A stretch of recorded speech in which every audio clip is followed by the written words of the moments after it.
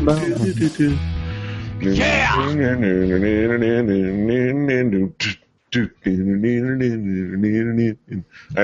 feel like playing the thing on the thing. Buenos nachos, amigos. Welcome to the recorded version of Fanny Pack Wrestling Podcast Live, because that's the only people that are going to see these first few seconds. We are here live on the internet together to talk about wrestling. I am Petey Rave. Here with me, as always, is my cohort, my compadre, David Jeffrey Majors, a.k.a. DJ M. How you doing, DJ M?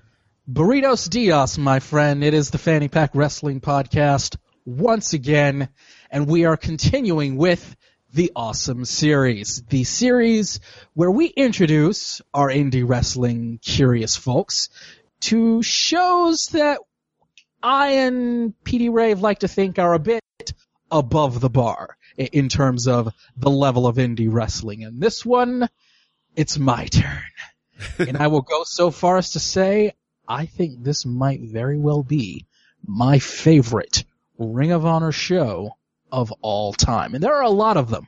There are a lot of these shows from the golden age of ROH, but I think this one might be at the top of the list, and it won't be too hard to figure out why. Tell him, Petey. Yes, this is Ring of Honor's Driven, the first of two pay-per-views that they had annually called Driven. This one came out in 2007, and it was actually on TV. This is Ring of Honor on TV with the tubes. I mean, it was on demand and all, but it was on your TV and stuff. And it was a jam-packed show from top to bottom. You can't ask for much more, and it radiated out of this great city of Chicago. Who do we have to discuss, and who are we foisting this goodness of wrestling upon, DJ M? Well, today on the show, we have a guest that I wanted to have on, because the thing about this particular show, ROH Driven, was that it has a lot of recognizable names from the year 2007 and as we are now in the year 2014. And I wanted to pick at least one guest to sort of introduce them to what Ring of Honor was at the time. And our guest this evening is none other than the man behind Foster on Sports, Mr. Rick Foster. What's going on, Rick? It's going all right. Holy smokes, that's probably the best intro I've ever received ever. Like that's all I'm good for. Petey, I'm tagging you in. Pleasure to be here. It's been a while since I've been on here. I think I botched my first appearance up, but botches are made to happen here in wrestling. Yes, they are. Of course, I must ask you, Rick, before we get into what happened on the show and get into some of the matches, what were your expectations coming into this event? I mean, I took a look at some of the matches beforehand, and I guess my expectations minus the Bryan Danielson match, I was kind of like, I don't know, cause, my relationship with Ring of Honor is very, half good, half bad. I think the things I don't like is it's just the product. That's how they present themselves. And then, I saw Davey Richards on the card, and I really don't like Davey Richards. So and especially the opening match, with Davey Richards. We'll get into it. I just don't like Davey Richards at all. And I don't perceive wrestling as a sport, and that's what ROH does. This pay-per-view, it wasn't as obnoxious as it was, to other, like Ring of Honor matches that I've watched. But to be fair, this is also the first Ring of Honor match I've watched, or, event back to front. I've picked matches, from here and there, the Joe Punk series, And Rick, I will say, this is exactly why I wanted you on this show. Okay. This is exactly why. Because I believe that this is one of those upper echelon Ring of Honor shows. There are a few others that I'd put up there, but I think this is one that if I'm going to tell people about what Ring of Honor was at its absolute best, what Ring of Honor is all about, this is one of those shows that I would show people. And that's exactly why I brought you on this show. Because I know your opinion on Ring of Honor is a little, So Exactly. I wanted to say, here's something that shows why Ring of Honor, for a time, was really the top of the top of the top. Mm-hmm. Yeah, and it really does show, in this event. And we'll just get right into it, PD. Now, let's get right into it. We Yes. started off with the crowd at the pay-per-view taping in Chicago, live hot as you do. If you've attended any kind of pay-per-view or live taping events, they probably did a countdown, and then when the cameras went live, everybody's going, "Yeah, let's go. We're on TV. We made it. This is the big time. Woo!" And then we're introduced to ROH by the voice of ROH of the time, Mr. Dave Prazak. And he led us into the opening contest, which saw the No Remorse Corps consisting of Roderick Strong, the utterly underrated Rocky Romero, and everybody's favorite wrestler, Davey Richards, taking on Delirious, the Lizard Man himself, and the Resilience, M-Dog 20 Matt Cross, and the long-lost, forgotten Florida legend, Eric Stevens. Petey, let's just jump right in. 6-man tag. Yeah, there's some context for this match. This one was framed as an impromptu challenge. Delirious went out to the ring and had some very, very strong words for the No Remorse Corps. I think Delirious is a great promo, man. I agree. Yeah. He had some things to say. He got a point across. He delivered it well. I think got everything he needed. Was the crowd behind him or what? Mm-hmm. Exactly. And then he knows exactly what he needs to say at a moment to really get the crowd rallied behind him. There's no wasted words.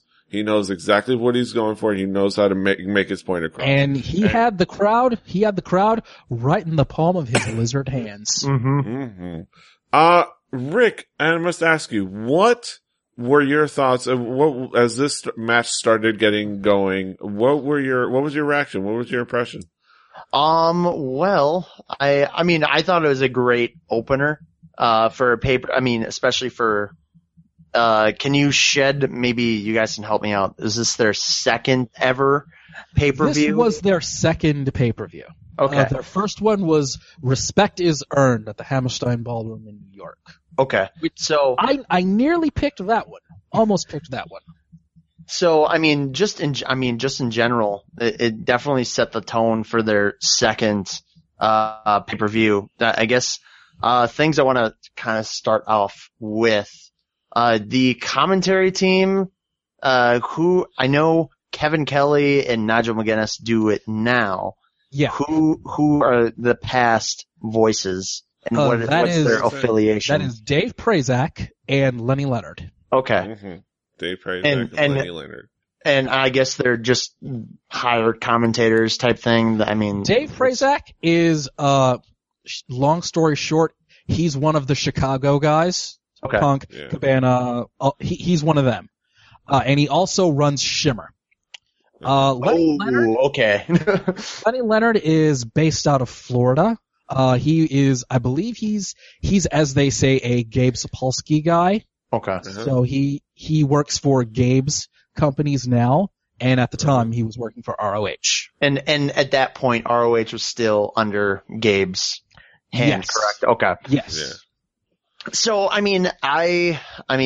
to kind of start off the commentary, first off, it was a really good, bout.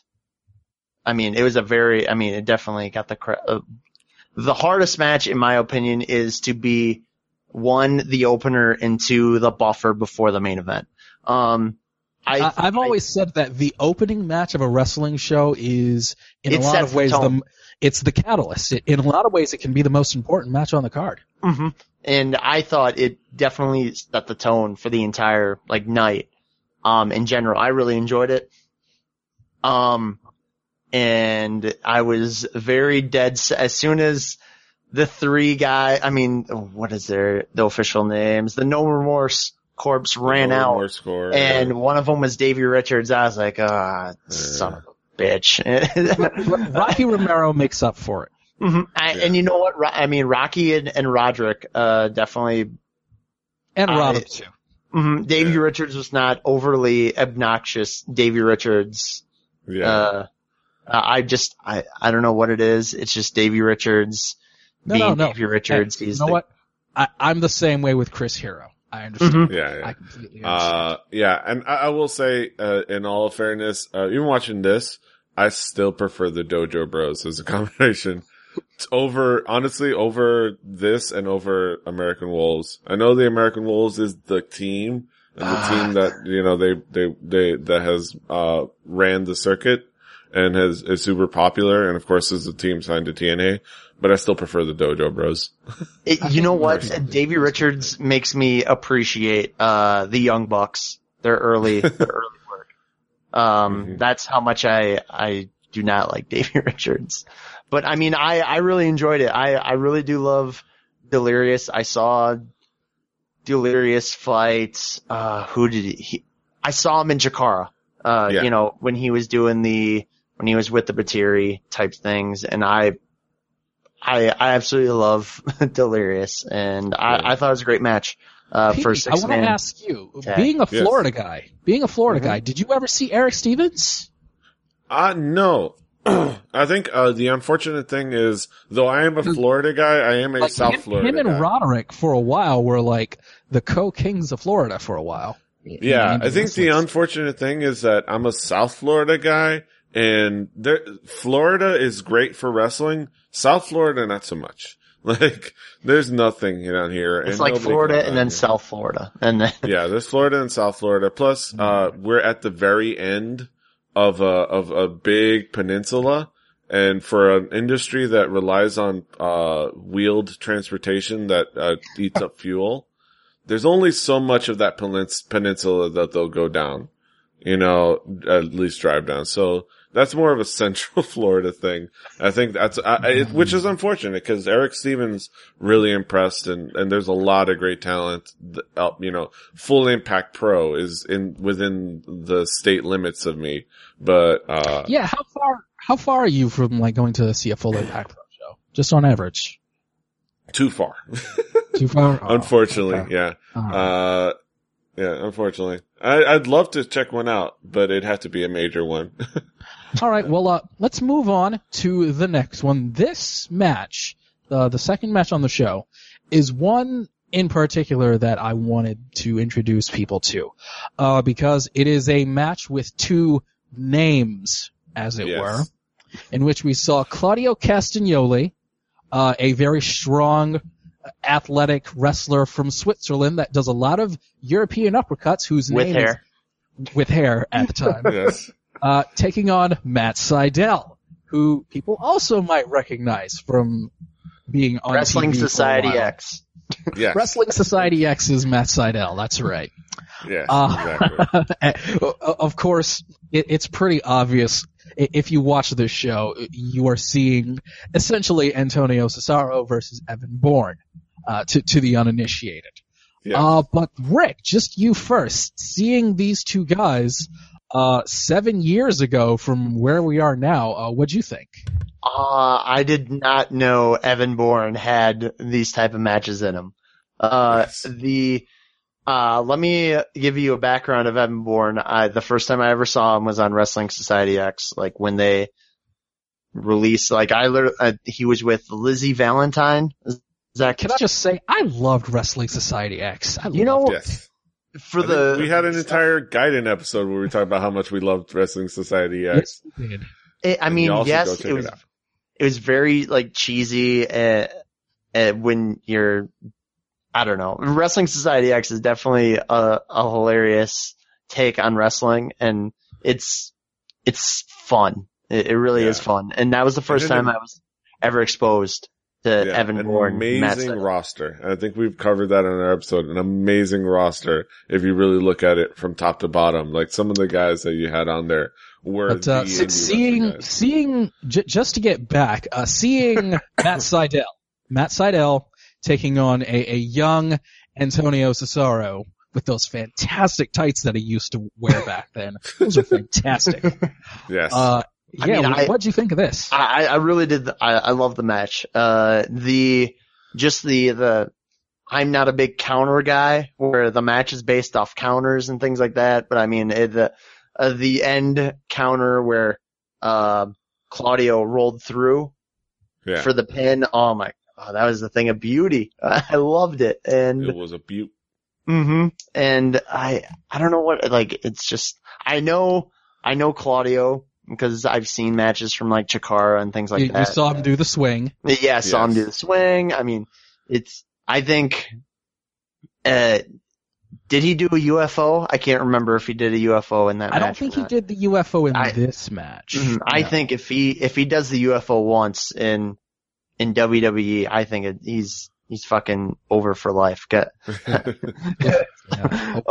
I mean, and if there was somebody that he could do it to, he could definitely do it to Matthew Sydal. And yes.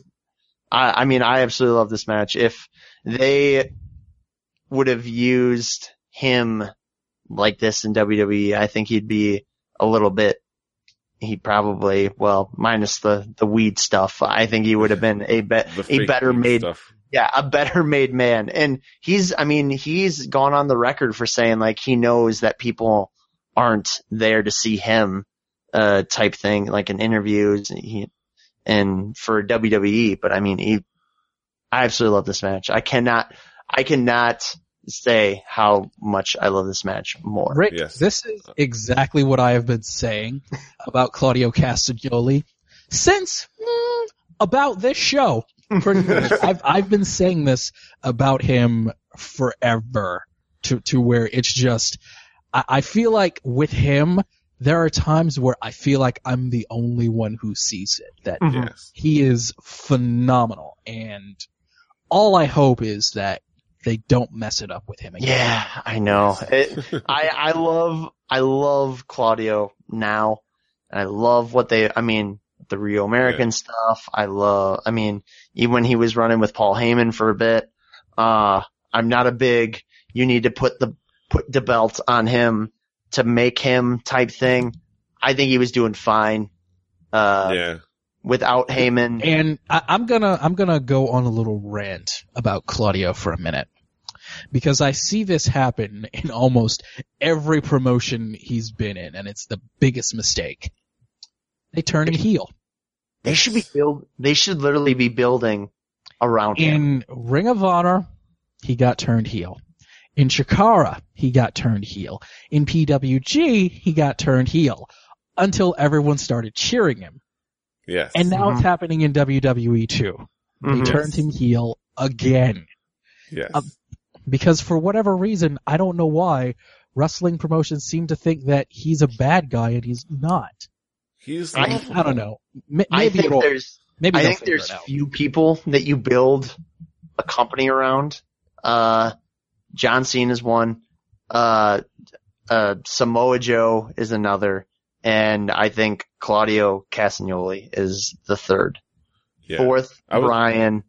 And after seeing the Kenta match, I'm sold on building something around him. We're going to talk about Kenta. We're going to talk about some Kenta. We're going to talk about some Kenta. About some Kenta.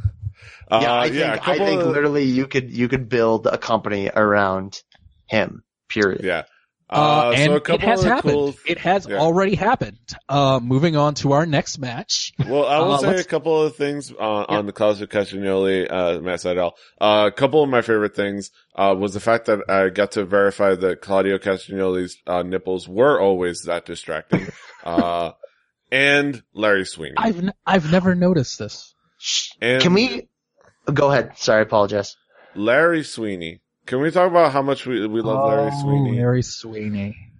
Because I don't know The if we late talked great about it on Larry this. Sweeney. Can we? Good Lord. I don't know if you guys have talked about Larry Sweeney on this show before. I don't know. I know he's like a manager, and I know. Larry Sweeney was a manager in ROH and a fantastic heel wrestler everywhere else. And he was a big person. The ICW, ICWA Texarkana television champion. And he how many times did he hold the title? I think 147 47. times. 47. Oh, Larry Sweeney. Oh god. And he was the biggest personality. He was the best personality. He was hilarious. He had a laugh that was infectious. Your classic over the top pro wrestling personality. Oh yeah, I agree. Just wonderful human being too. But yeah, that's what I wanted to say. How much I loved Larry Sweeney. Yeah. And I was gonna say, tragically, he's not with us anymore. He's not with us anymore. I mean, this is my first I've ever seen of Larry Sweeney, and I have, Sarah Doray's like master, like DVD set, and there's an interview with her, and I think, I know she gets really heavy hearted into Larry Sweeney, and I guess I didn't understand why she did, but, I mean, they were like, oh, Sarah was in this group with him, and I could see why she was very broken up about, what happened. If I remember right, it was about Larry Sweeney. I understand why, people were upset about what happened to him and things like that. It's always a tragic thing, when that kind of thing happens, but he was a very beloved, very big personality. He was beloved and extremely talented. And he is missed to this day. I also understand why, Eddie Kingston got up from the stretcher and, beat up Kevin Steen after Kevin Steen said that was for Larry Sweeney. Yeah. Nice. After seeing that. Very impactful, manager. Yes. Fantastic personality. Let's get back to the show. And here, PD, I'm just going to let you know I am going to fanboy out a little bit. Yes. Now, we brought up Kenta, and that leads us into Pro Wrestling Noah, of course. And Kenta's longtime rival / tag team partner, and my favorite Japanese wrestler in the world, Naomichi Marufuji, the guy who every other WWE wrestler stole his moves from, other than Kenta, taking on BJ Whitmer. Rick, are you familiar with anything from Naomichi Marufuji? No, actually, I'm not familiar with him or BJ Whitmer, surprisingly. Again, he's Kenta's tag team partner. He's kind of 1A in Pro Wrestling Noah. If Kenta was number 1, Marufuji was 1A. Again, if someone wasn't stealing Kenta's moves, they were probably stealing Marufuji's. The Shiranui, the sliced bread number 2. The running drop kick from the outside, that's his. The moonsault slam, the Shiranui Kai, that's his. Else? I'm sure some others that I'm not even thinking of right now. And he was also Kenta's tag team partner when they were like the best tag team in the universe for like a part of the early and mid 2000s. And BJ Whitmer, he is what you would call an ROH original. He's part of a faction now known as The Decade, because he has been a Ring of Honor stalwart since the early days up until today, and he's been in some of those really, really dangerous matches with Jimmy Jacobs. And he's always been just, in my opinion, just a likable dude. And this, it most certainly did. So Rick, what did you think of this contest? What was your impression of Naomichi Marufuji and BJ Whitmer? Yeah, I might get crucified for this, but I thought kind of forgettable.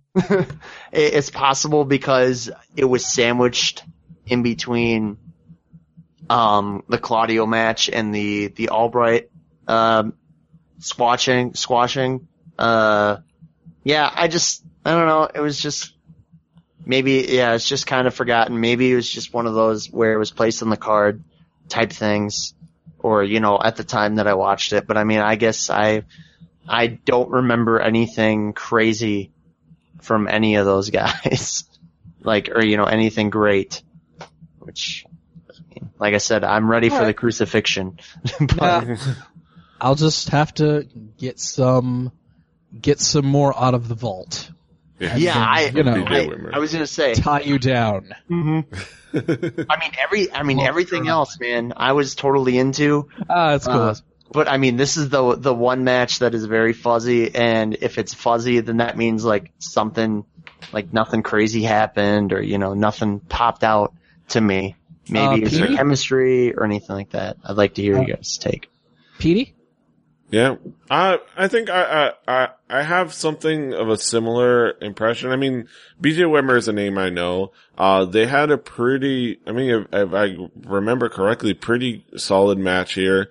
And there was fun things, but nothing really stands out in my memory, as a key moment. I think I enjoyed the match, but I think I have a similar impression to Rick Foster, where I don't remember a whole lot about the match.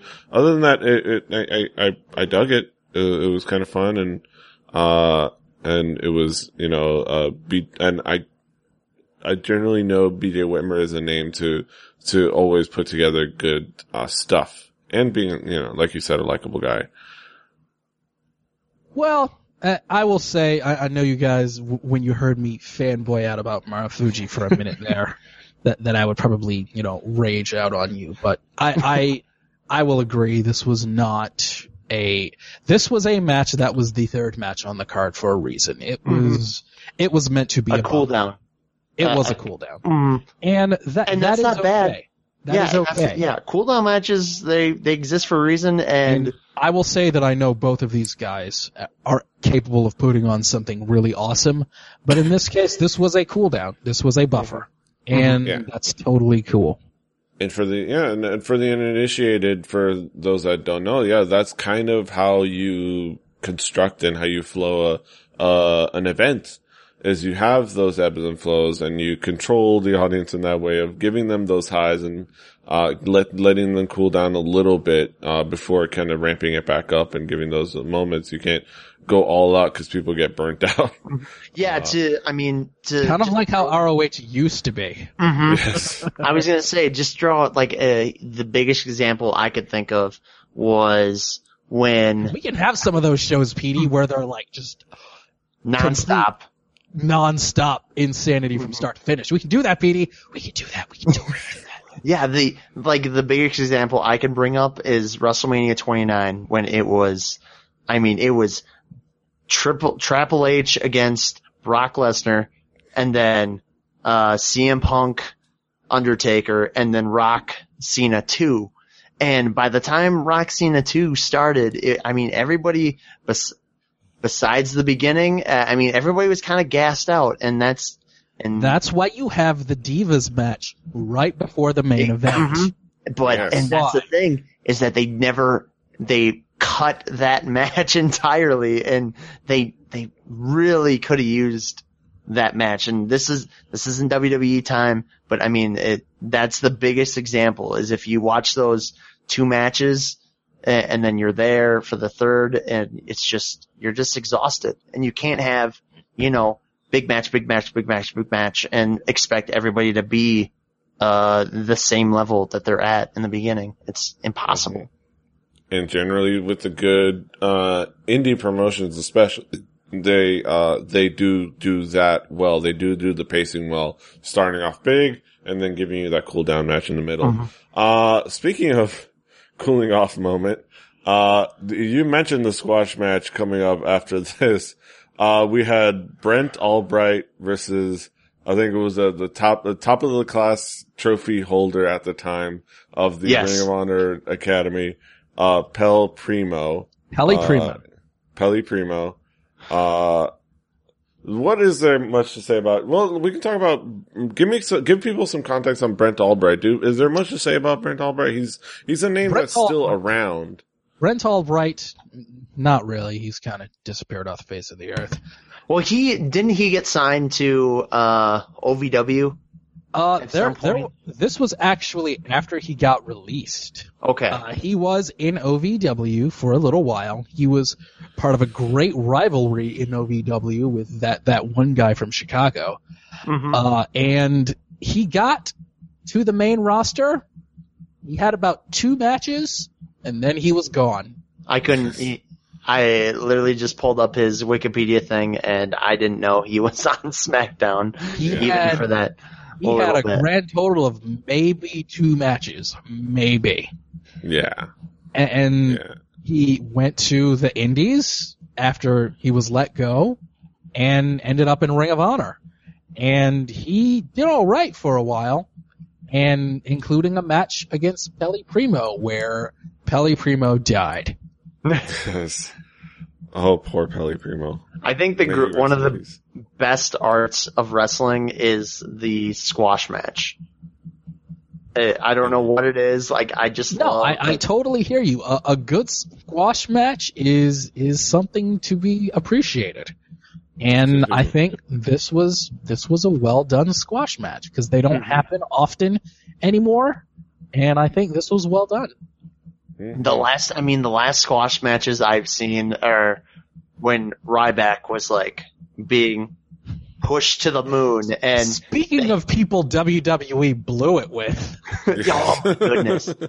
I mean, Ryback would go out, he would eat people, and then he would leave, and that was so great. I loved it. Right, I mean, right. Eddie Edwards and like Dave Ski, like those are the people he fought, and I love squash matches. It's a very lost art in wrestling. Good. Very good. Fantastic. He was Pelle Primo. He kind of came out. He was like a little cocky, and then just Brent Albright. Yeah, just killed him. He killed him, and those are the best ones. And he shat on his lifestyle, and that was it. And that's all we saw of Pelle Primo ever again. I'm sure. I don't know.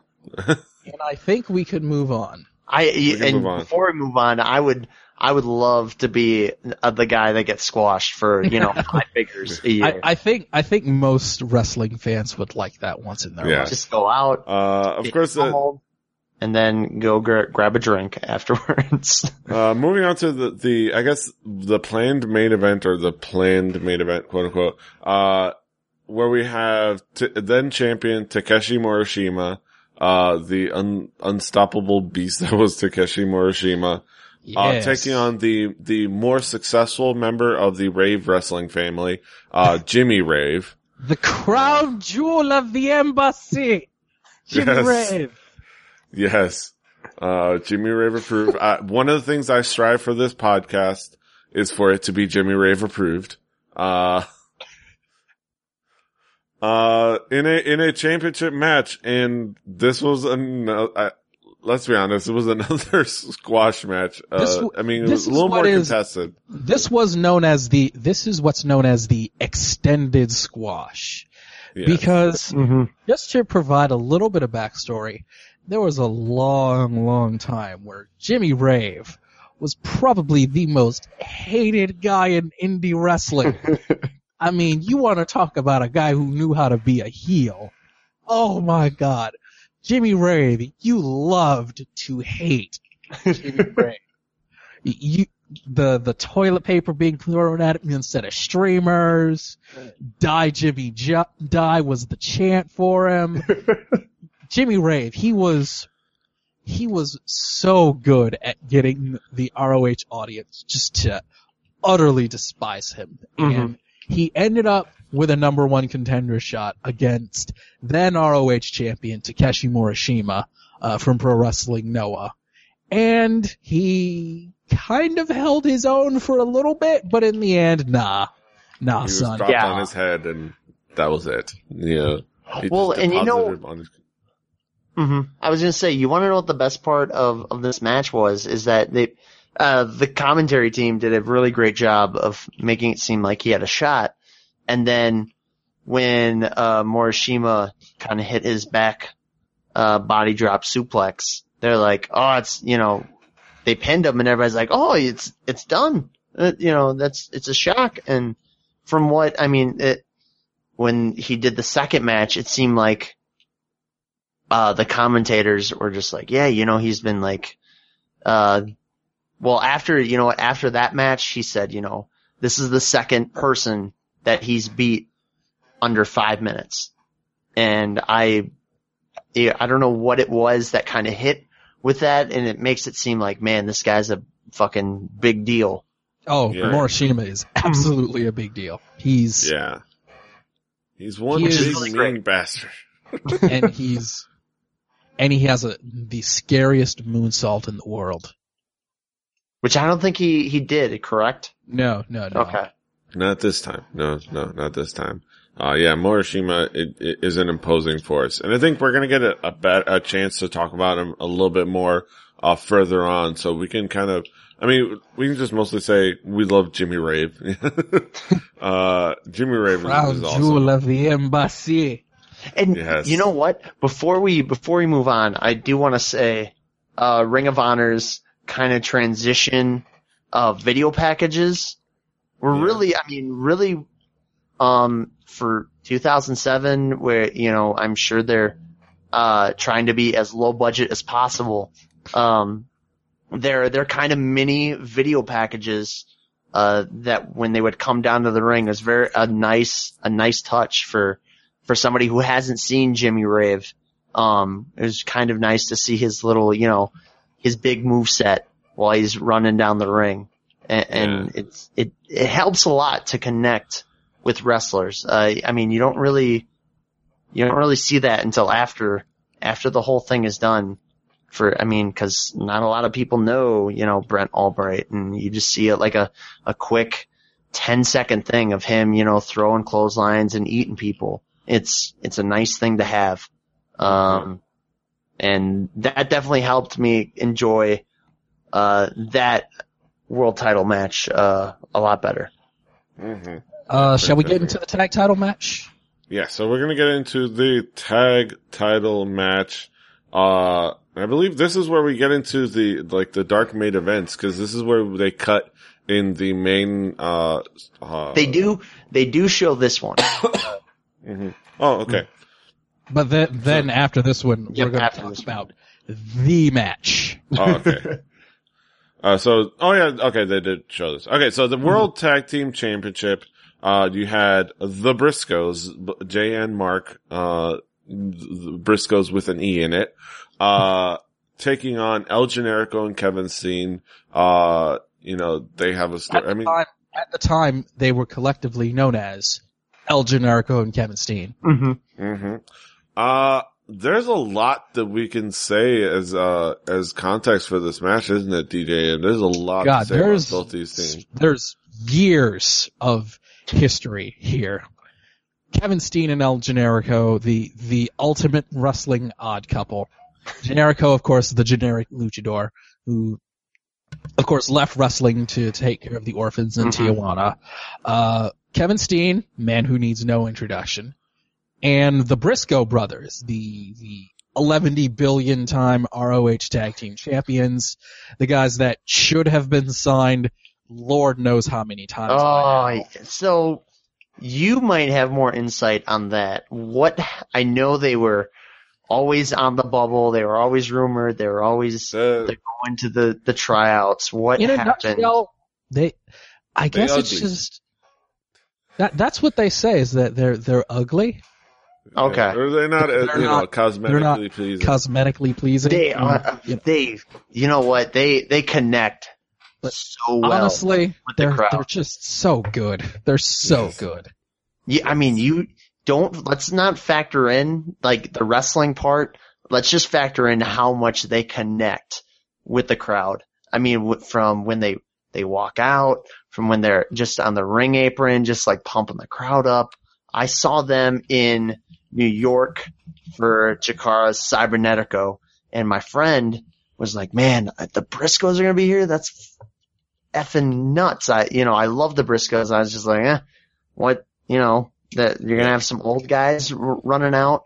No. Yeah, they're like, no. Like, these guys are amazing. And literally, cause Cybernetico, they came out with Steen's theme song, and they all came out for ROH, like the ROH guys. And literally, it's just like, it must have been Mark just jumps in, and he's just like flailing his head around, and he at that point he had the beard, and it's just, I'm like, oh my goodness, these guys are insane. The fact that they connect so well. I was rooting for him, and oh my goodness, just man up, the boy. chicken foo. Man, the chicken foo. Mm-hmm. The redneck foo. The redneck foo. The Sandy there's- Port Samurai, Marcus. Yep, and if there's a theme song that fits a wrestler so well, it's "Give Me Back My Bullets" by That's their song. Yep, I love it. my God. I love this match. I really do. Yeah, and of course there's El Generico and Kevin Steen, who are just, fantastic. They had long history. What haven't we said about Kevin Steen and El Generico already? I what don't else think can there we really say? can be said. I mean, I'll say one more thing. We're talking about ROH. One of the papers I did see, and not too long ago, and I think I watched it fairly close to after it happened, or maybe even live. I don't know. But was the match between them a fight without honor? El Generico, Kevin Steen. Yes, the fight without honor. Yes, That was amazing, and I think that was I may have been my first impression, at least of Kevin Steen, and what a way to be introduced to Kevin Steen, which was him trying to behead El Generico, almost quite literally, with a chair, and making him bloody and beat up, and that was insane and fantastic. And these guys have been guys that I think. Well, there's not much else we can say. We love these guys. it was wonderful. It was awesome. Yeah, can we go into the double chair spot where they launched? I mean, the Briscoes literally launched Generico into a pile of chairs in the crowd, and then Steen tries to top them by launching one of the Briscoes in the crowd into another pile of chairs. Like, unbelievable. And then it's like, wee! And then it's like, and you know what? And the fact that wee! And when the Briscoes won, and then, they were celebrating, and then Steen is just the badass heel of, just hitting people with the ladder, and then he's just telling Generico, like, this is what you need to do. This is, this is what I do. That's not what you did. And, I thought it played up the tension between them, because at this point they're the odd couple tag team, correct? They are the odd couple tag team. Before they're Cenico, and they're best friends and things like that. And I thought that plays up, really well for anything future wise, and builds up over time to the fantastic moment where years, and then where Kevin Steen finally says, like, I hate you, and annihilates him. And then it finally blows up. I mean, this was over years and years. I was going to say, this is prior promotions. This is prior to the 2-year thing of just ROH exclusive stuff where, Kevin turned on Generico, came back and all that stuff. Yeah. I know that's insane that they're planting the seeds this far ahead. And it's kind of brought the most, the wildest, craziest shirt I've seen. One of them, which was the, Kevin Steen shirt, where there's the chair propped up with the disembodied head of El Generico propped up on it. Yes.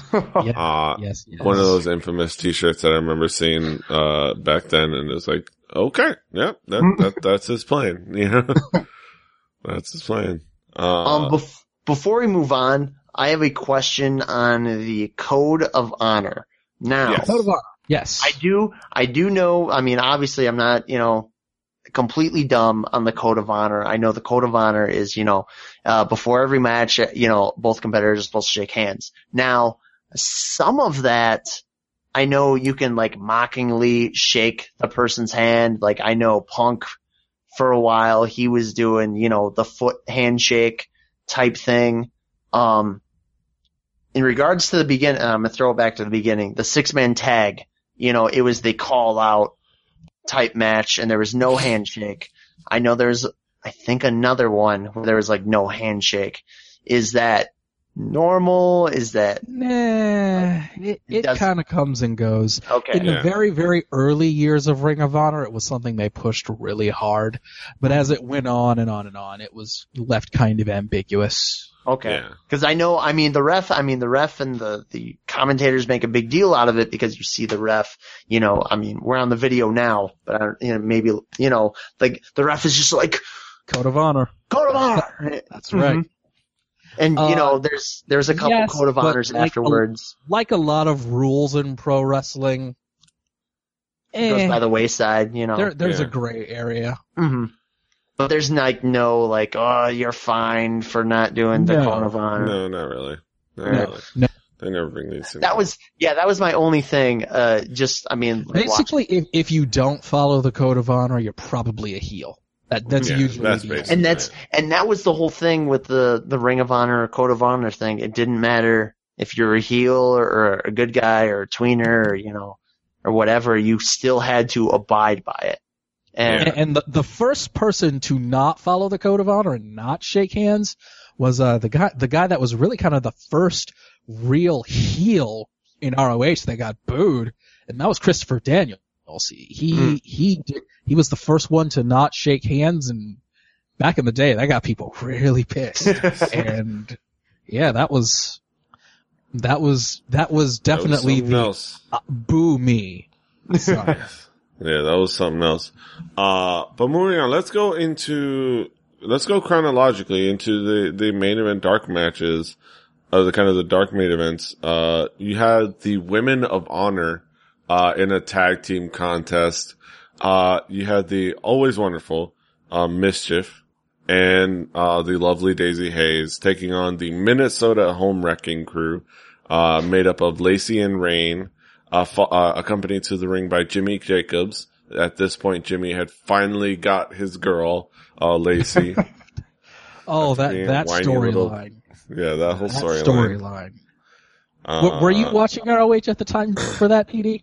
Were you watching? No, but I think I had been tangentially aware. Again, I was, never. If you're ever curious about when wrestling fans first started using cell phone lights instead of lighters, it was that feud. It was that storyline. When Jimmy Jacobs wrote a song for Lacey and people started bringing out their phones and going side to side, that's when that started. And Bray Wyatt's been making money off of it ever since. So good information for the people at home. And I think what we're going to say about the participants, Mischief, of course, being now Mrs. Michael. She's so awesome. Mischief. The Banshee, and also the Miss Smarty Pants, because she's a college graduate, and a scientist. She does it all for the science. And Daisy Hayes, who is a shame she's not around anymore. And I know she's doing things here and there, but I don't know what she's up to nowadays, but she was always fantastic in, Chikara, and she was fantastic here, and she's been around, I guess, everywhere at some point. Taking on the Minnesota Home Wrecking Crew. What kind of context could you give, Rick and people at home about this match and these competitors? Well, you covered Mischief and Daisy Hayes pretty well. The Minnesota Home Wrecking Crew were, in Shimmer and ROH at the time, because, Shimmer and ROH were working together pretty closely for a while. Mm-hmm. The Minnesota Home Wrecking Crew were pretty big heels in Shimmer. And Shimmer would occasionally for ROH shows kind of have the Shimmer matches where various people from the Shimmer roster would compete and have storylines in ROH, in Shimmer, and they'd have a little bit of crossover. And this ended up happening on an ROH show where we got to see the Women of Honor, as they were called. And the tag team match happened. I will just say, back in the day, I hated Lacey. I hated Lacey. She was just so horrible. Just, if there were a few people that just really got me to just absolutely just hate them. Just hate. And Lacey was one of them. So kudos to Lacey, because she's obviously watching this. Obviously. But yeah, Rick, what did you think of the Women of Honor tag team match? I'm not really a women's wrestler guy. But I'm also not one of those people that, shits on it and, says they're only there for the bathroom break or, for the tits and ass type thing. I think Daisy Hayes is one of the best, babyface in peril, women's wrestlers by far. Just the way, the hot tag that she got into Mischief. It's probably one of the bigger pops for a babyface in peril women's match I've ever seen, which is it's saying something.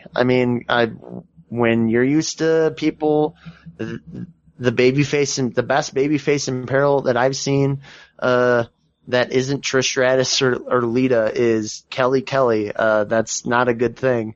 But I think Daisy Hayes is a fantastic babyface in peril, and I was definitely invested in her getting that tag to Mischief. And as I've said many, many times, Mischief is awesome. She's super athletic. She has just the coolest gimmick ever.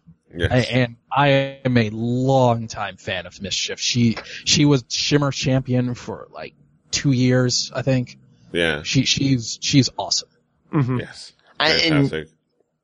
I liked what Mischief was doing. I like her gimmick of just screaming when people are coming at her and they're just like, oh, don't want nothing to do with her. I pretty much describe Mischief as the singer in a black metal band. That's Mischief. Oh yeah, that's her. And the power she wields with her voice of getting people to just stop right in their tracks. It's almost like a Cosgrove on Freakazoid where we would just be able to do, hey, cut it out. And get I would compare her. I used to compare her to Sindel from Mortal Kombat. Yes, exactly. She could kill a man with that scream, but she chooses not to. And I think that's commendable. And that's very good news for Michael Elgin. Yes. Yes. Very good news for Michael Elgin. God bless him. My only problem is that, for your pay-per-view, obviously we just went into this. This is their dark match portion of the pay-per-view. I feel like it needed a Sarah Del Rey type thing. Like if you're talking, your pay-per-view, your big, for ROH, they're building like pay-per-view is a big thing. Compared to WWE, who has one every month. I think Sarah Del Rey was maybe in a feud with somebody in Shimmer over the Shimmer title. So she actually might have been Shimmer champion at the time. I'm wondering, was she in Sweet and Sour by this time? Was she? Yeah. You know what? Yes, she was. Because they made comments on the fact that she wasn't around. She wasn't around because Larry Sweeney got her an endorsement deal, and that is why she was not there. Yeah, there you go. I don't know what the actual story was or anything like that, but I just feel like if you're doing a pay-per-view and if you're going to show your women's wrestling portion off, I think you need your top lady, and I think it just needed a Sarah Del Rey appearance. And you know what? And Sarah and, the cheerleader Melissas and the Amazing Kongs, they were definitely part of ROH for a while. I guess just by circumstance, she wasn't on this show. because I know she definitely was. Yeah, she was definitely around, and she was definitely part of Sweet and Sour Incorporated. Yeah, I just want more Sarah Del Rey in my life. Don't we all? Don't we all? Goodness. We can go into So say we all. How I almost cried in front of Sarah Del Rey in her second to last Chikara, her last Chikara match, and I was just like the nervous 5-year-old boy of just like, congratulations on getting WWE. They put you on TV, it's not official, whatever. And I'm just like, I don't care. Like, congratulations. Can I? We're all that way. My DVD. Yes. We're all that way. I was that way at a Chikara show in Detroit. I was actually wearing my Sarah Del Rey shirt at the time, and I bought one of her best of DVDs. And can I put out a hit? You're so awesome. You're so awesome. Yeah, can I put out a hit for somebody who ever took my Sarah Del Rey shirt in New Jersey? I will come find you and I will destroy you, because she signed it and she's not making those shirts anymore. And I was very upset when it was lost forever. Maybe the machine, the washing machine ate it or something. I know it was, it eats me up to this day that my Sarah Del Rey shirt is gone. Because one, those shirts are, I'm gonna swear right here, fucking comfortable. Yes.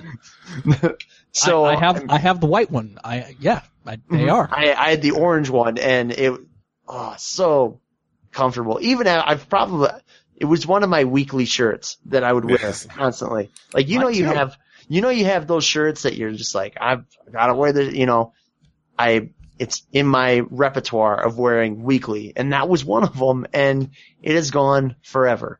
Which is sad. It is very sad. Yeah, and as we mourn the loss of the Sarah Del Rey shirt, we move on to a singles match. I think we're going to talk about. We're going to get it deep into a couple of the ROH guys. One that is not as beloved by one of our members here in the show. I wonder who we could be talking about. We're talking about a man who loves himself some lariats and was at this point still holding on to the concept of the frosted tips. Nigel McGuinness taking on the head guy of Sweet and Sour Incorporated, the main talent, none other than Chris Hero.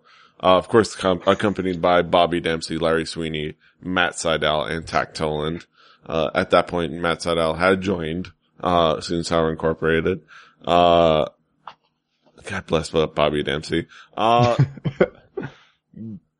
Dempsey was fantastic. Yeah. Give a little bit of context, and we already know how you feel about Chris Hero, but let us know how you feel about Nigel McGuinness. Nigel McGuinness. I love Nigel McGuinness so much that I contributed to the Kickstarter for his documentary. Because Nigel McGuinness should have been someone that is on WWE TV right now. Because when you talk about Ring of Honor, you'll talk about Bryan Danielson, Samoa Joe, CM Punk. Nigel McGuinness is right there with them. He's right there. And through some unfortunate circumstances, at the same time Daniel Bryan got signed,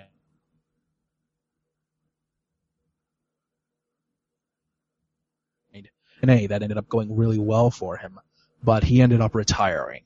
And now he's the commissioner and commentator for Ring of Honor. So it's kind of come full circle for him.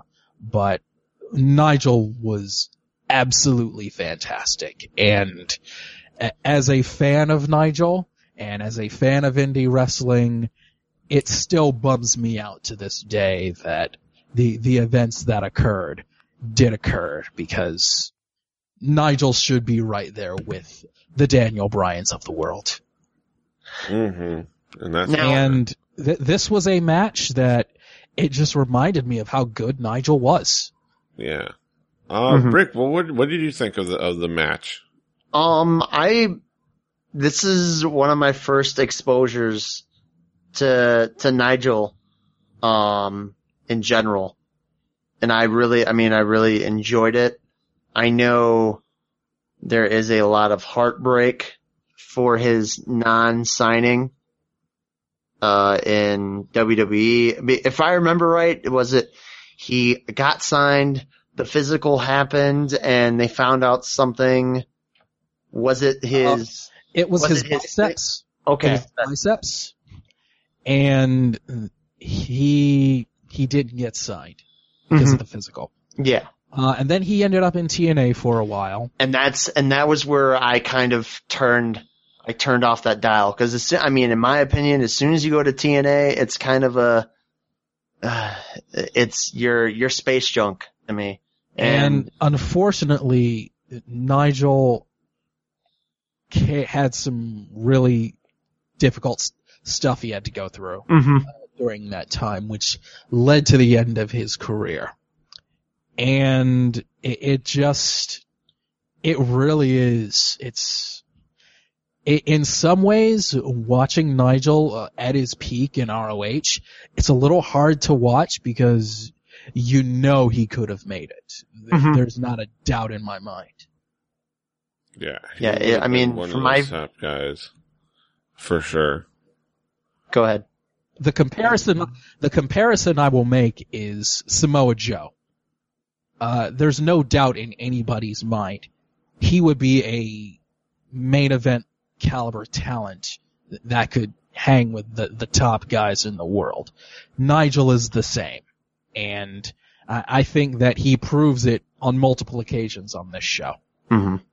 Yeah, and you know what? I think Nigel is one guy. I mean, if you make the comparison to Joe, I think Nigel is one of those people, along with Brian, is more willing to take criticism and more willing to change just a little bit to make the company happy. Because I mean, as much as people think that WWE is the buy, they want to push, throw our guys off the bridge and have the Roman Reigns, be the best type thing. I mean, they know they are a global thing, and times have changed. And I think shows like this probably got a lot of attention from people in WWE. Mm-hmm. This is probably one of those Ring of Honor shows that people like William Regal and people like Jamie Noble, who was in Ring of Honor for a time, saw and was like, oh, okay, these guys in Ring of Honor, they're really doing something. Mm-hmm. And I think that this is why I look at Ring of Honor and general, and I say, yeah, these guys are good enough to make it. All you need to see what they're willing to do and how good they are, and I think that post Punk and Bryan, I think that shows like this is why I picked this show, to show people that this is what these guys were doing, and it's why they're where they are now. Mm-hmm. Well, because essentially, I mean, they essentially rated their roster. I mean, at like 2008, correct? Because that's when Bourne was picked up. Let's see. Evan Bourne was about 2008, 2009. Brian and Nigel was like 2009. Chris Hero, like 2011. Claudio, the first time was like 2006, 2007. Then something happened and they had to let him go, but then they brought him back in like 2010, 2011. Matt Sydal, yeah. Kenta, who we're gonna get into later. Kevin Steen, El Generico.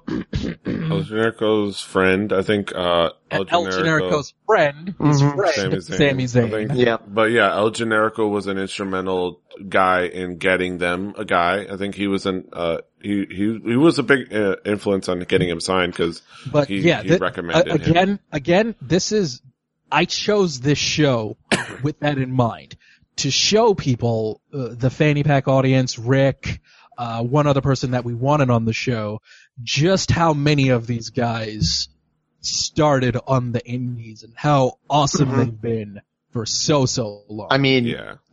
I mean, even they were even looking at the man that I do not like, Davey Richards. I don't think they were really looking at him that hard. I think they were looking at Eddie Edwards. Eddie Edwards, on the other hand, yes. I think it's the thing that they can't come in a combo package. I think that's why. Like I said, not the combo I prefer. I'm a Dojo Bros guy. I like the Eddie Edwards.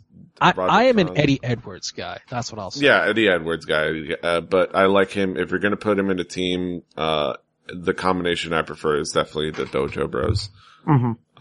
And I think that's just because I love PWG. But yeah, that's an aside. Yeah, I mean, it showed this match. I mean, this whole entire card, it shows like essentially WWE kind of did their own little talent raid of ROH, and I mean, for the most part, it's almost ROH at that point was like their developmental. Yeah. There's a reason so many internet wrestling fans love NXT now. Yeah. Oh yeah, it's ROH in 2007, 2008. NXT is pretty much an indie company at this point. Mm-hmm. And it's wonderful. Much. And it's fun. But moving on to a couple of exceptions to what we've been talking about. But before, let me chime in on the Nigel McGuinness thing. The Nigel McGuinness match I did like, I really did. And then the Chris Hero thing. He showed a lot of stuff that, I mean, he's very athletic. It's unfortunate is now, showing the WWE why it was a good reason to release him. And he is now king of the Twinkies. But I mean, I'm not a fan of Chris Hero, but I don't like how the internet's getting on him right now. Yeah. I don't like that. Yeah. It's hard. Not a fan of him. I'm not a fan of him, but it's hard to defend Chris here. I mean, you look at every other person that's been released. They're like, hey, it's unfortunate that I was released. I'm gonna prove WWE wrong for releasing me. It just seems like Chris Hero is one of those guys just like, yeah, I'm gonna show you why I'm gonna let me grab something to eat really quick. It shows why that, it was a good reason why they released him. And there should be a fire lit under your ass, and that fire is not there anymore. Mm-hmm. I'm okay with moving on to the next. Moving on to a couple of exceptions to the rate, the talent rate of ROH, but a couple of talents nonetheless. We revisit Takeshi Morishima. One talent they couldn't read, and another that was taken up by the NWA and eventually Ring of Honor. So he wasn't going anywhere. Takeshi Morishima and Scrap Iron Adam Pearce. Yes. With his fantastic robe, and his half singlet. Yes, half singlet. Adam Pearce also at this point was knee deep into being called, Repo Man at any given notice. He played it up very nicely. And coming off of, I think, we didn't talk about it, but they did air a little vignette with Adam Pearce that, really showed his ability to speak. Like, he is a smart, very, very articulate kind of guy, and he really showed it in that little promo that they showed. And that's also why I think he was up for being a commentator on, I think it was the Angels. Yes, the Los Angeles Angels of Anaheim, Orange County, California, United States of America, planet Earth. Yes. He was going to be their public announcer. Well, what happened? I guess it was a fan poll, and I guess he didn't win. Oh, that's a bummer. And that kind of is. Yeah, that's a bummer. Maybe we can try to get Joey Ryan to win it. I actually think TNA brought him in for a while, for like a few, yeah, I think so. Now things, and he was on TNA Gut Check too. Something like that. So I mean, he's a guy that people know and recognize. It's just, and of course his fantastic run as NWA World Heavyweight Champion, making the NWA title relevant again. Hello, yes. Scrap Iron Adam Pearce. Taking on Takeshi Morishima, who we've talked about. Takeshi Morishima, the man monster from Pro Wrestling Noah. the love child of Kenta Kobashi and Terry Gordy. And this match was something. This match was something. Rick, what was your impression of this contest and these guys? I think they made Adam Pearce a really viable challenger compared to the Jimmy Rave one. I think it's definitely way better than the Jimmy Rave one, but again, it was just another eating of Adam Pearce and Shane Hagedorn. Hagedorn? Oh, God. Yeah. Shane Hagedorn.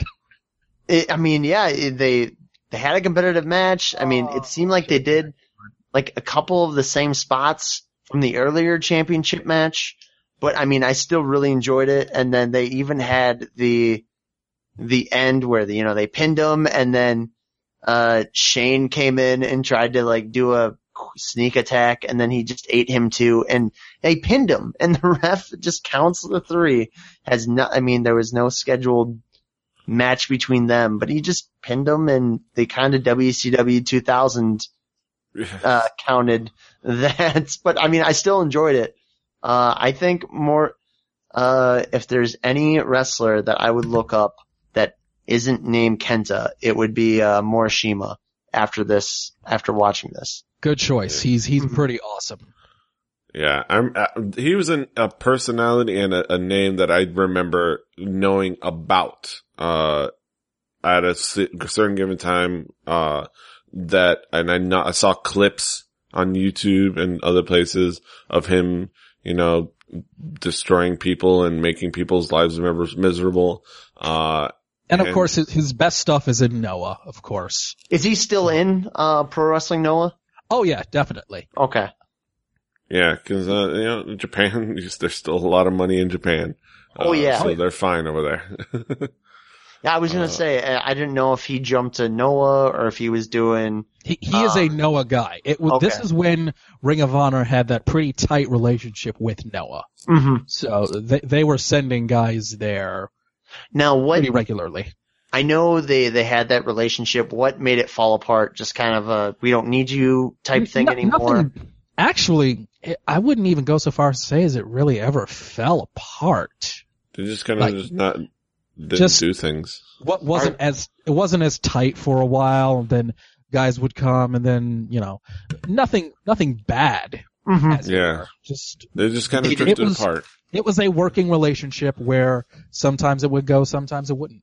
Mm-hmm. Yeah, one of those like we don't need we have enough people to where we can build a thing, and we would love to come to Japan type thing, and we'd still work with you. Ring of Honor did go to Japan. Mm-hmm. Uh-huh. And I think Noah has done some shows in the U.S. with some ROH guys, and that's it's really cool for indie companies to work together with like that. Yeah. I mean, the only other companies I can name off the top of my head that work together is the Wrestling Is companies and Jakara. And then the Dragon Gate USA, Dragon Gate relationship, which is very interesting and cool. Ring of Honor has most recently been with New Japan, which, by the way, this is the part where I tell everyone, if you're not watching New Japan Pro Wrestling, you should be. Yes. And I should be, yes. Yeah, you should be. And it's been awesome. And that's one of the great things about indie wrestling and just wrestling outside of the bubble is that you get to see every once in a while you'll see dream matches happen. Mm-hmm.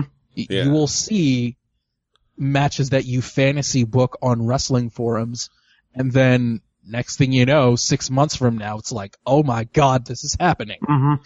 And yeah, exactly. To bring eyeballs into everybody else's product, I followed somebody named Jason Namiko, and he's like the indie guy for WrestleView.com, and he's always said, indie companies should be working together, not feuding against each other.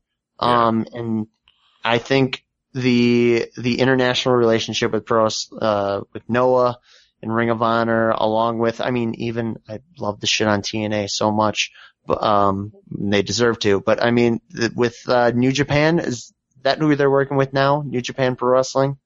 TNA, I don't know if they have a working relationship with, because I know they're doing their pay-per-view in Japan.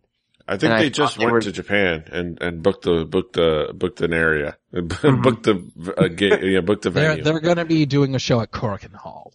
Okay. Yeah, so I mean, I don't know if it was in conjunction with anybody, or they just booked a venue, or it's whatnot. kind of with Wrestle One, sort of. Wrestle One. Okay. They have a loose working relationship with Wrestle One. Mm-hmm. Yeah, I mean, it's even great that they're working with a company internationally. And then just I fully support, without getting long-winded and, boring everybody. I fully support the companies working together, not against each other.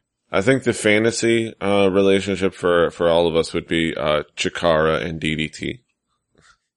That would be a fantastic relationship. I don't think the world is ready for that. Yeah. Maybe not. We'll have to see. For Chikara is Cartoon Network Saturday mornings.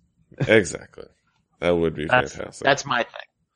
I mean, unless they invite Eddie Kingston, which would be completely out of place and hilarious. Then we could put it on Adult Swim. Yeah. Yes. See, already we're already making money for Chikara and Turner. We really need to turn this podcast into an actual wrestling promotion. Just the code of fanny packs. Yeah, everybody has to wear a fanny wrestling. pack. Instead of Fanny Pack Wrestling Podcast, it's just Fanny Pack Wrestling. We already have a logo that works for it. Thanks to Chris Ronan. We already have, I think we have a vague idea of what we're doing. We can just have, like I think I opined, we have me and DJ M and myself on creative, Kaz and Drew on commentary.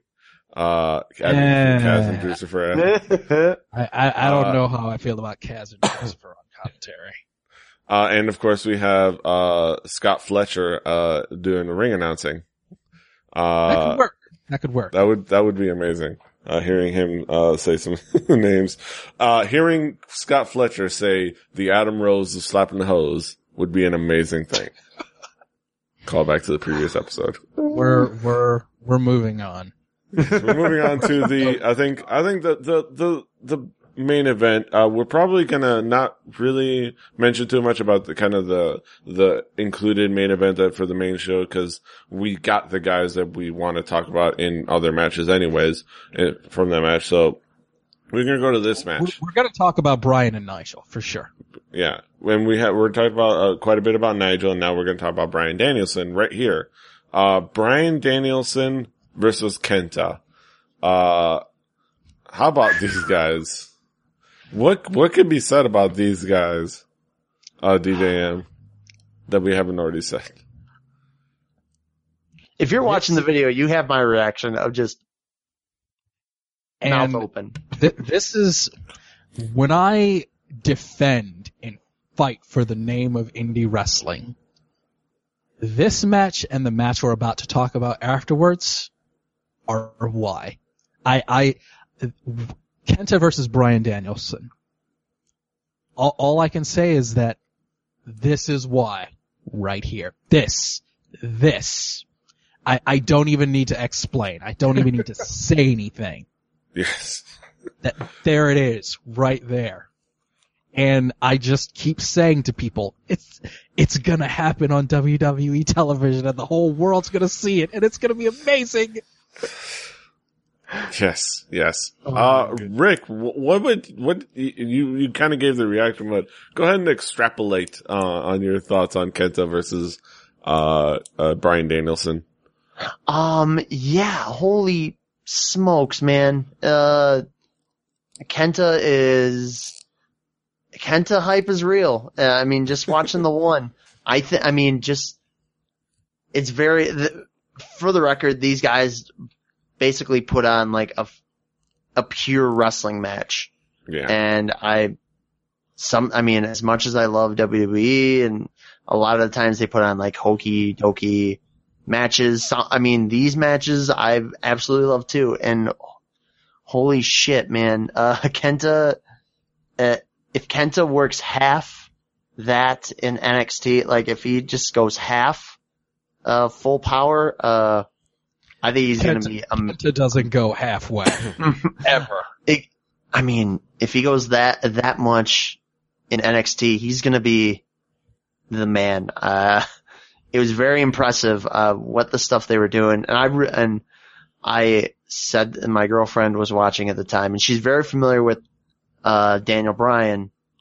And she was, for the record, she was laughing at the Final Countdown entrance. And it was, Yes. she enjoyed it. I could definitely see that she enjoyed it a little bit. And, it's so, as someone who has been through that entrance live a couple of times, I can't even describe it to you.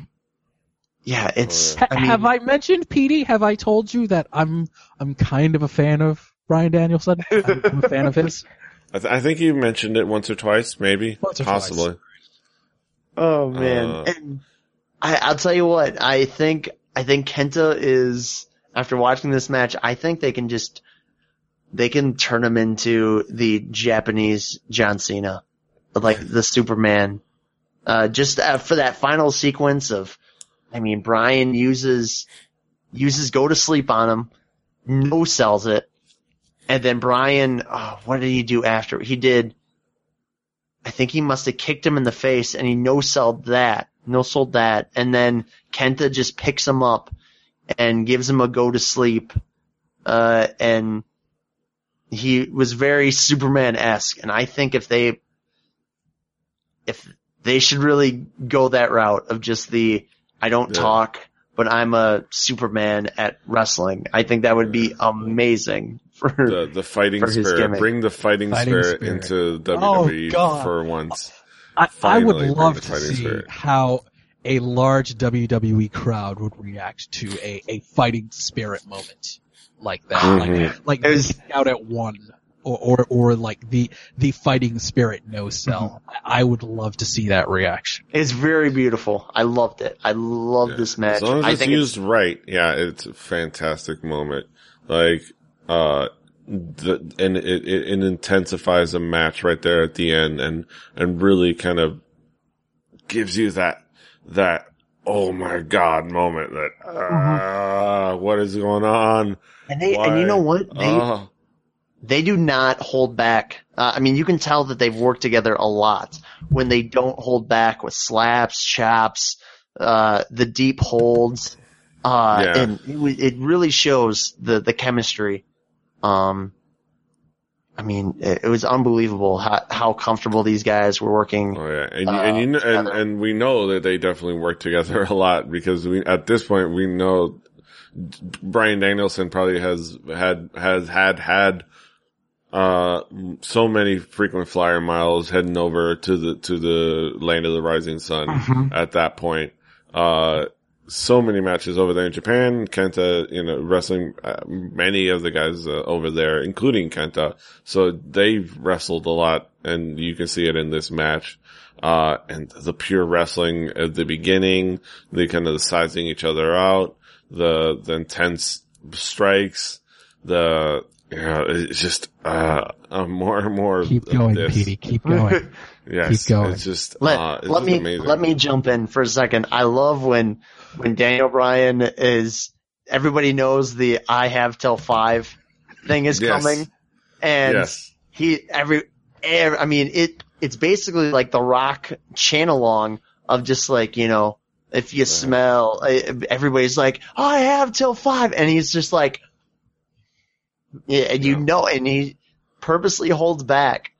And then when he does let loose, everybody just goes bananas. And it's unbelievable. One of my favorite things for a heel, for a heel that has, a thing that everybody is in for, or like in on like that, is when they, as the heel, knowing that will blue ball the audience in those moments. I love when, bad guys blue ball the audience in that way. And it's such a that emotional manipulation that we've talked about several times on this show.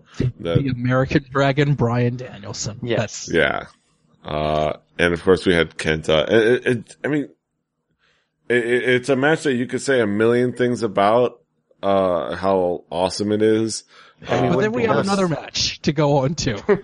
Yes, and then we have another match to go on to. So I think all we can say is, yeah. Yeah. girly voice. That's our review. Girly scream. That's yes, all guys. And again, I say to everyone, this is what I've been talking about all these years. This right here. And that's this match and the match we're going to talk about. And you know what? And that's the thing is that this match could be on TV in 2 years max. Hands down.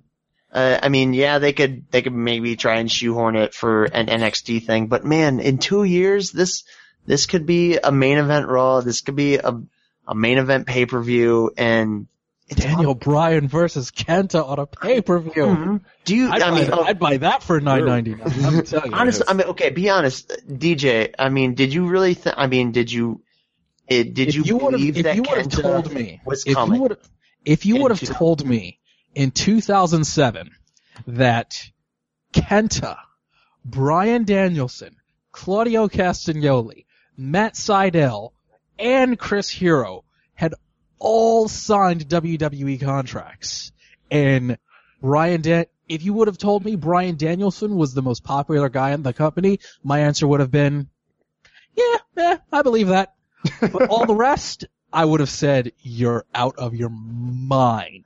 To the point where people, like wrestlers, didn't believe that he was coming, to where, Punk grabbed his move and said, oh yeah, I just got it from Kenta, and this is my thing.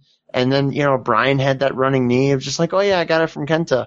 And people are just like, they've always said that. Yeah. They didn't lie about it. It was just like, yeah, we got it from Kenta.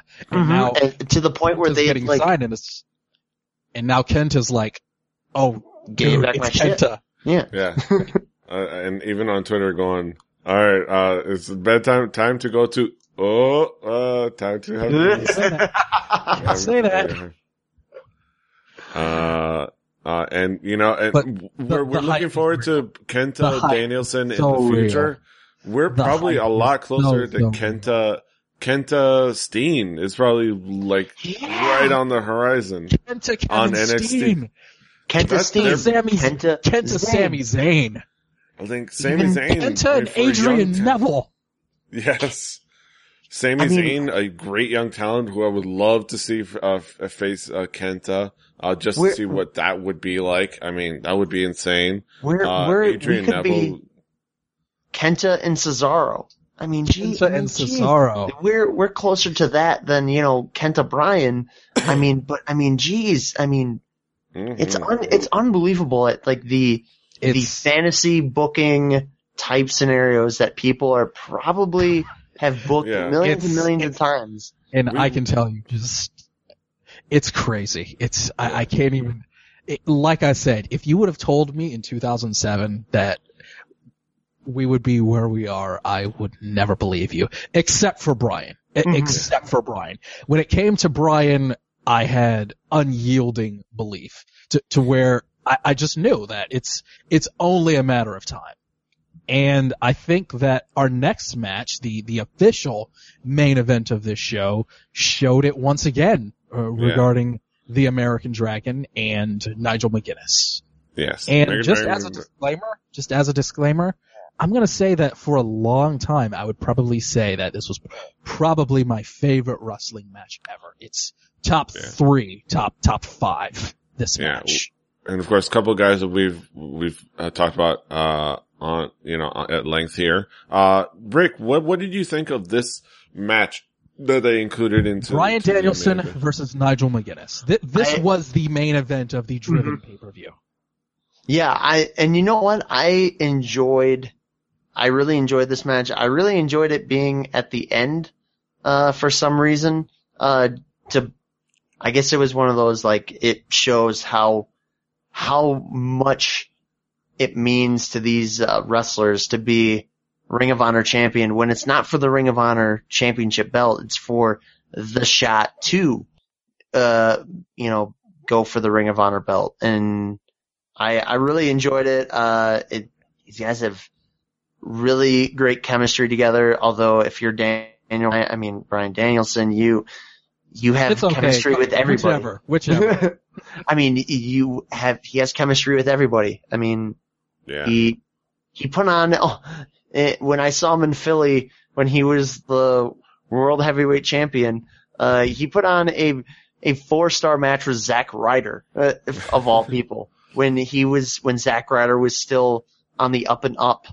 And,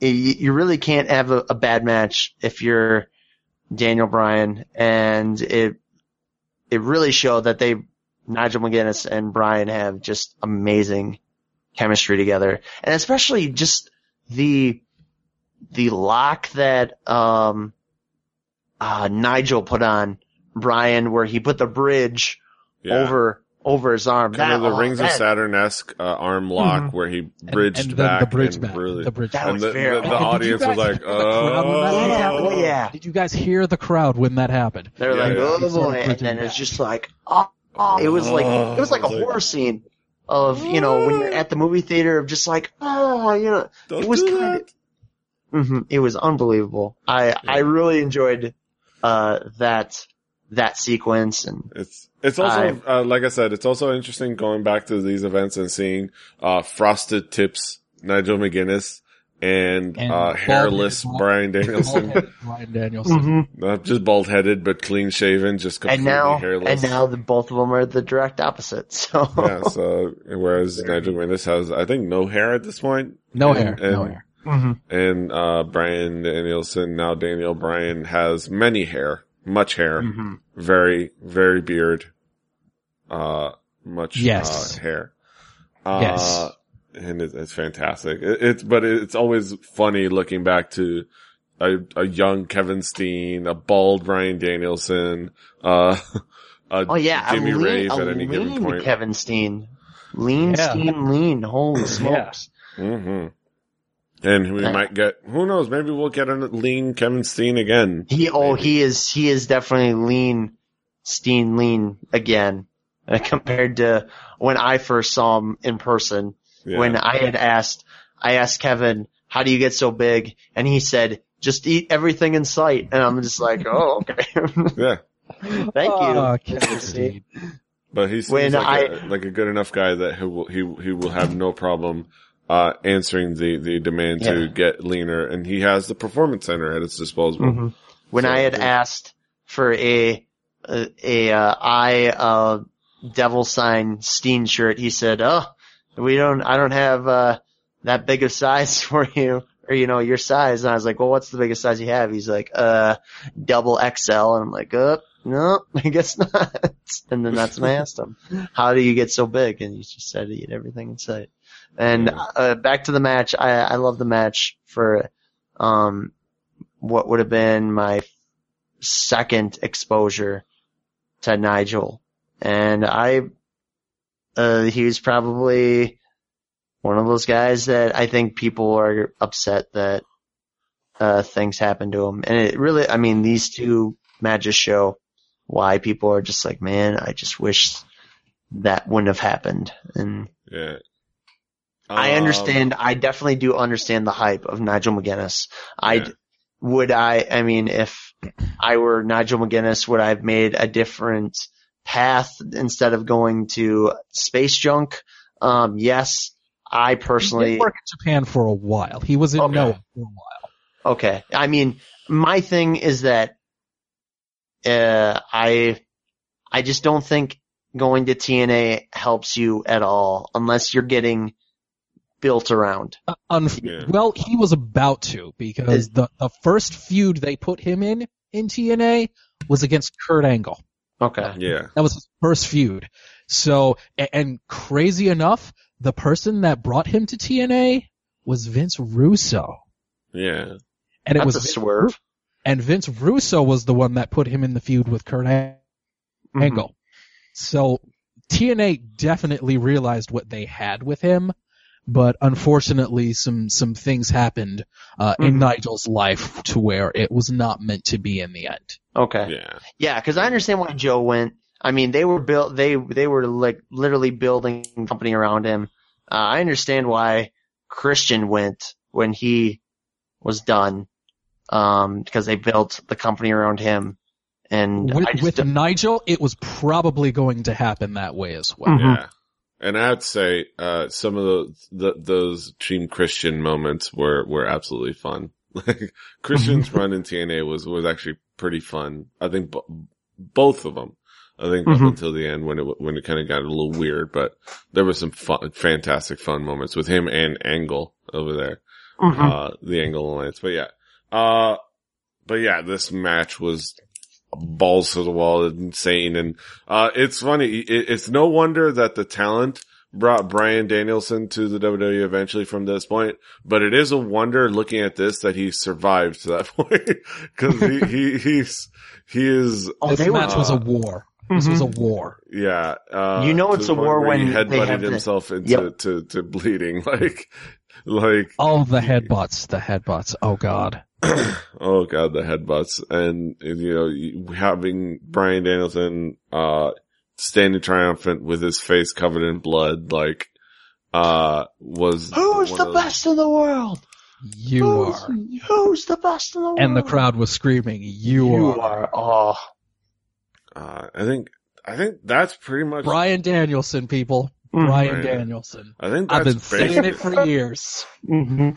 Yeah, I think that's basically all we can say. And Petey, Rick, hearing the final countdown and seeing the final countdown entrance again brings you back. The nostalgia. So many feels. So many feels. Who knows? Maybe it'll happen again. No. It's not. No. But that's okay. That's okay. I have my memories. Yes. I mean, overall, I really did enjoy this event. For ROH, I've had, like I said in the beginning, I've had problems with ROH before. This is definitely if you're trying to rub bad memories off on somebody, or just introducing them to ROH, this is definitely something to check out. Mission accomplished. Hands down, mission accomplished. Dude, can we have like a stamp, like a mission accomplished? Do we need to fly you out on a carrier and have a mission accomplished banner behind and you? It's one of those things where now people see why I love Daniel Bryan so much. Yeah. Now you understand.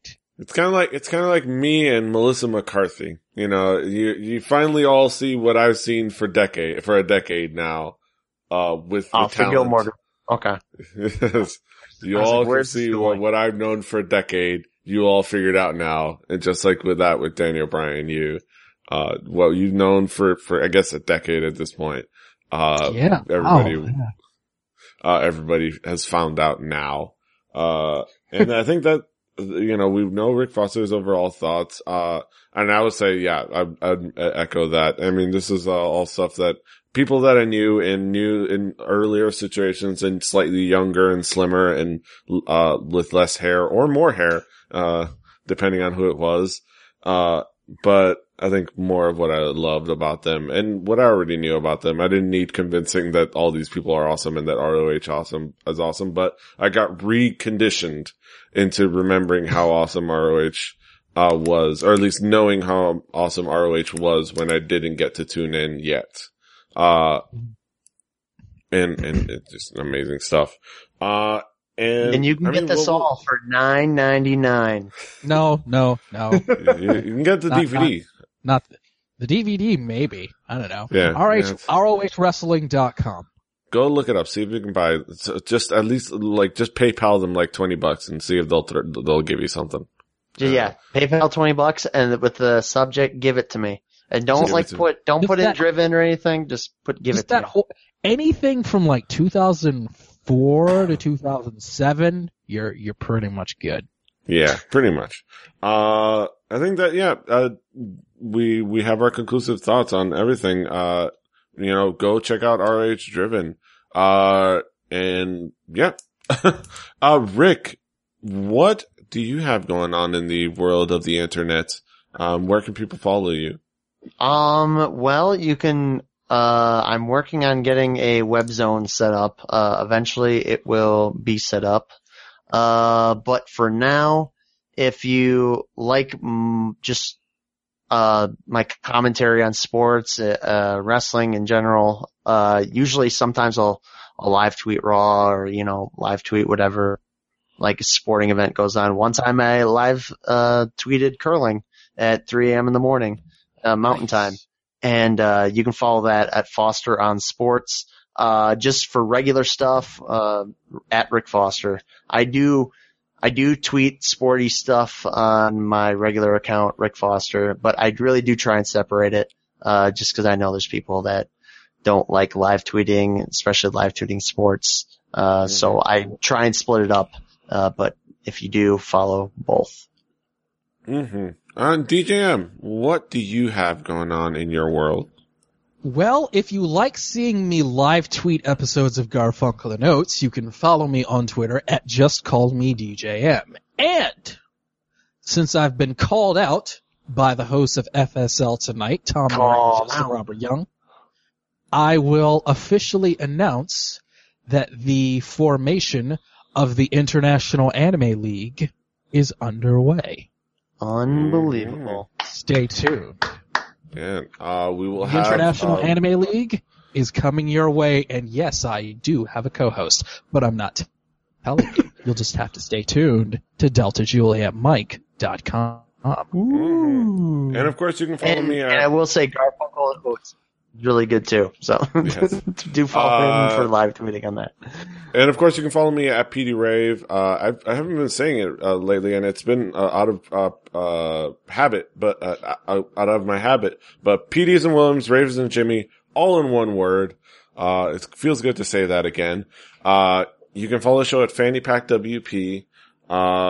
You can follow all of my other podcasts at Relly.net. I might even do my own FSL related stuff. Might post my, as many listeners of Dragon Sports Talk Radio know, I am the host of the Rogues Gallery, which handles a lot of the free agency and minor league stuff, kind of giving some overviews. Petey, yes, I wanted to say that the International Anime League show, which I'm not going to tell you the name of yet, has been picked up for a Saturday night at 3 a.m. slot on Dragon Sports Talk Radio. No, congratulations, man. Holy smokes. That's a hard slot to get.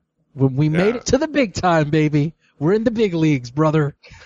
I know you got, almost as good a slot as the Quidditch Quorum, a very popular show on there. But I think, you're right up on there. Really good shows. There's always some We'll take it. We'll take it. Me and my co-host, we're super excited, and the International Anime League is gonna be a thing. Yes. And that's it. Hopefully everybody enjoyed our live little video here. I think nobody watched it, but hey, you can watch the recording, and it's nice to have it there on YouTube. We're going to go ahead and post it on Monday, the audio version, put it on a nice little post on Revelli.net, and everything's, and I think this is going to be the habit from now on. We're going to do every other Saturday live, and then every other Monday I post the episode all finished up and edited, audio edited and whatnot. So that's going to be, now we're going to actually have some, construct and rhythm and pace and actual, what's the word? Conciseness, consistency. Hell yeah. So we'll look forward to that. So a week from Saturday, look forward to another episode of Fanny Pack Wrestling. But that's it for us. For my friends here, until next time, hasta los huevos. Burritos, nachos, everybody. Didn't I tell you Bryan Danielson was awesome? I told you. You sure did.